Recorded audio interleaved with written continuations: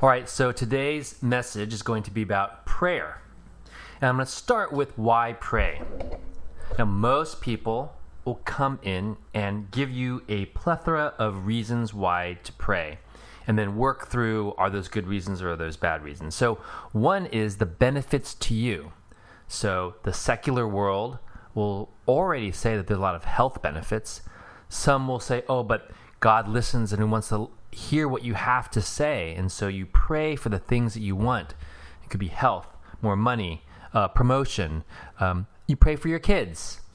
And all those things are considered to be in the scope of the benefits of praying.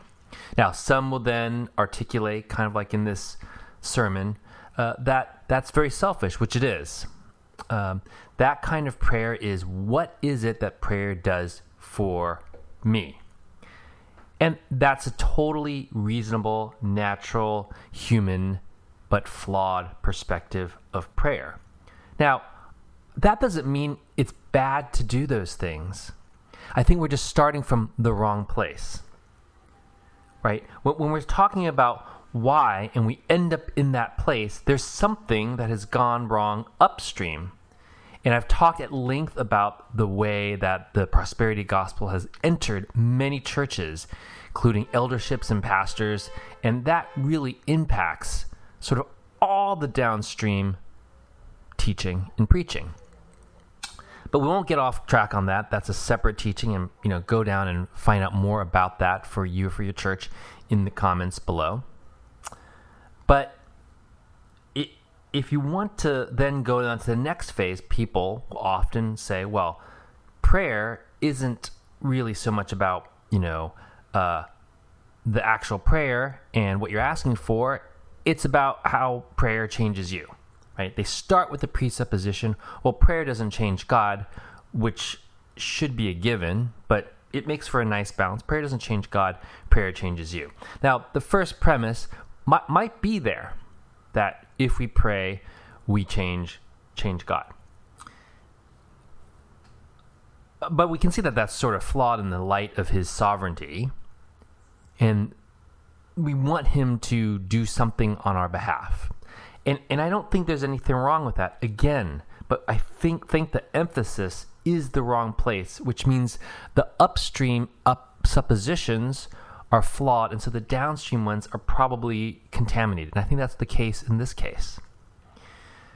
So then what is it? How can we actually take a look at the nature of prayer and why should we do this? And like with most things that I believe when I look at Scripture, we do it backwards when we talk about the things we're supposed to do. Like this premise, this sermon is starting with the premise, this is what you need to do.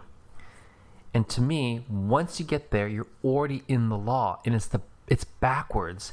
The entire Bible doesn't start that way. And I'll show you in a very small example, and once you see this, you'll see this everywhere. It doesn't start there. You have to start with why. And the why isn't what happens to us. It isn't what God does for us as a result of us asking. The purpose of prayer must begin with who God is. And so often in the fallen church, we forget that. Let's go and see how first Jesus teaches prayer. He says, let's use Matthew 6. So this is NIV, but all right, we'll just use this. Our Father in heaven, hallowed be your name. We start off that God is already in heaven, and there's a huge connotation of what that means to be in heaven.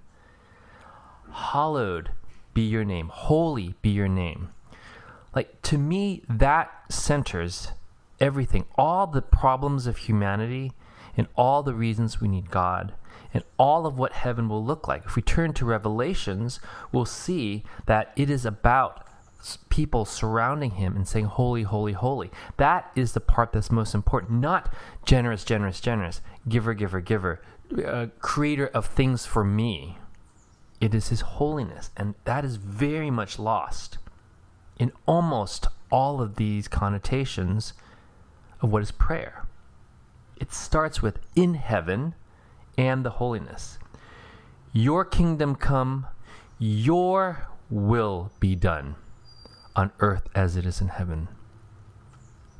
When we're teaching prayer or praying, I do it with my kids, and it is hard. It's hard for adults. But I focus on them asking, what is that kingdom? And let it be revealed. Let it be revealed that which is a way of your will be done.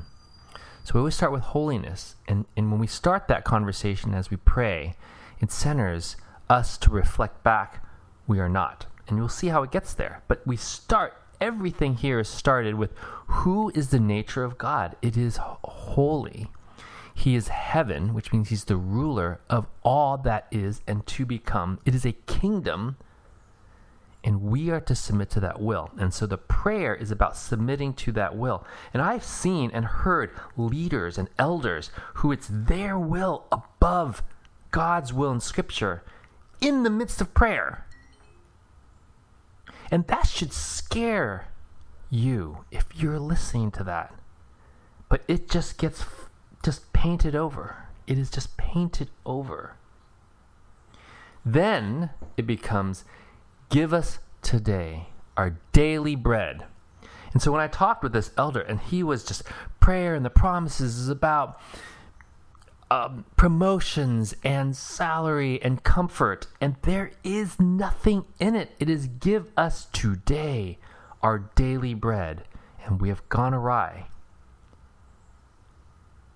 And then it is, forgive us of our debts, our sins. And then it's about us to change us. And this is a hard part, and I do this with my children, as we also have forgiven our debtors, those who have sinned against us. And you can just spend a ton of time in prayer asking for God to help us to do this. What's amazing about this is he presumes that we will do this. But we're also praying to forgive us of our debts. Even though it's already been a one and done, that prayer is still there. And then it goes back into the rest of it. Lead us not into temptation, deliver us from the evil one. But my purpose of us pointing this is what comes first. The why is not answered by what. The why is answered by who. And very often that who is missing. Or it is distorted, as I described in this prosperity thread. Now, the second thing where we can say, well, what is prayer? Is let's start examining Jesus himself in prayer. And is there some consistency in that? So, we can look at the Garden of Gethsemane, which I think is perhaps a prayer that we can often most look to when we're praying our own. And he says in Matthew, 26, somewhere, 26:39, my Father, if it is possible, may this cup be taken from me. Yet, not as I will, but as you will. So he precedes it, my Father. And here he is asking for something, but he's not asking for a promotion or comfort or a better life. He's asking something that's totally reasonable, and we forget it is that cup. What is that cup? We can talk about that, but the short answer will be there is a cup that is representing the wrath of God, to take it from him. If it is possible, if it is all possible, and we know it's sort of possible, but it's also not possible. And there's a whole thread that we can go into just that. But the important thing here is then he comes in and says, but it's not my will, but it is your will. But the power of this phrase is it's not just saying it's my Father, but it is pouring into it not just who God is, but who Jesus is. And that is the part which we're often missing. The dangers of deism is akin, it's the brother to the prosperity gospel, which is an amorphous, all-powerful God for us. But our prayers are to a God who sent Jesus and is also Jesus, who has and drank from the cup of the wrath of God. That is whom we pray to. What is another prayer that Jesus does? Well, there's some that aren't so much about him, but they reveal who he is. And that comes from John 17. And he goes, "My prayer is not for them alone. I pray also for those who believe in me through their message, that all of them may be one, Father, just as you are in me and I am in you." So this is a prayer, and I don't know, some will read it and say, well, okay, this is a context of him praying for unity. But notice how it's primarily centered on the nature of God and Jesus as one with the Father in him. And in some ways, that is also up to be mimicked by us. Part of that will on earth is to recognize the indwelling of us, of God through the Holy Spirit, and to ask what is that and the will be done. And that also is not easy. And that also is the prayer that I have with my kids, and they're tuned out. Because I tune out too. It's I pray, what is the Holy Spirit asking for each day by day? And may I yield to that. But the prayer again here seems to be beseeching, as we do.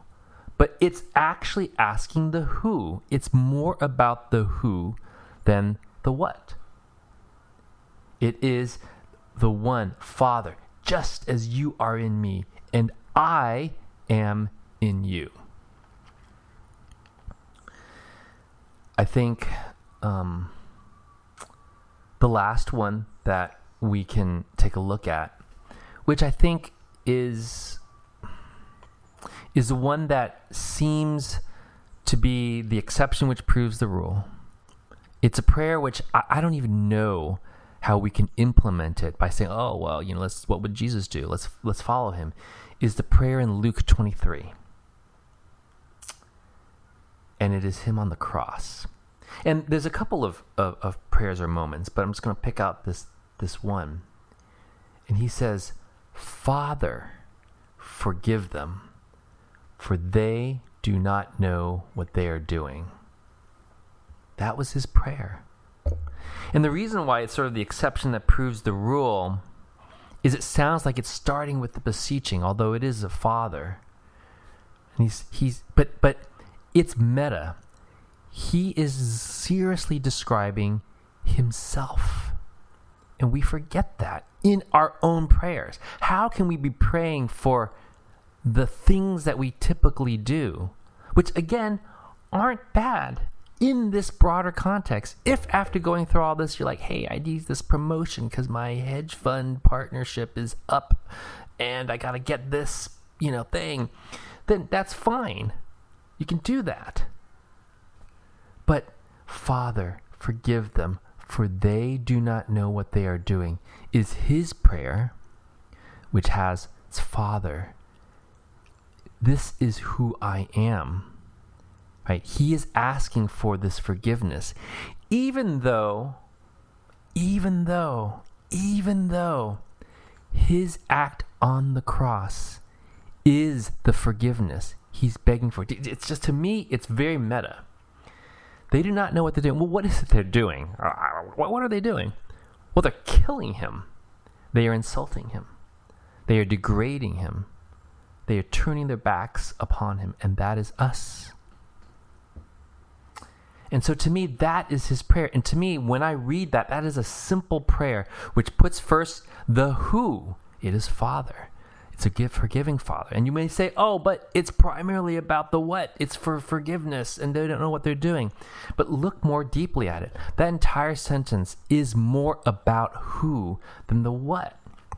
Because the what is something that nobody else can do, and it defines, for those who follow Jesus, why we follow him. We follow because it is that forgiveness. And the forgiveness was possible only through the cross, despite the fact that we, like those who killed him, did not know, in the blindness of sin, what they were doing to the one who came to relieve us of our own depravity. To me, that is a prayer, when we see it, is not one we can implement in that same way, because we're not Jesus. But we can pray in a sense of recommitting, restating, reaffirming who he is based on what he did. From there, prayer flows. There is much in there that we can then say, well, if he can ask for forgiveness and mercy despite our depravity, shouldn't that also be something that we start prayer with?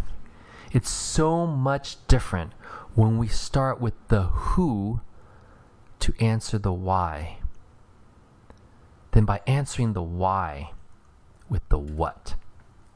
So keep that in mind. Listen very carefully to all your teachings, because in the Bible, it starts with the relationship of who God is, and that includes the Old Testament and the New Testament, and from that comes our whats. You start with the whats, then you're just going by the law, and Jesus freed us from the law. All right, that's our quick response to prayer, response to the sermon series, and just sort of a standalone on why do we pray. Till next time, see ya.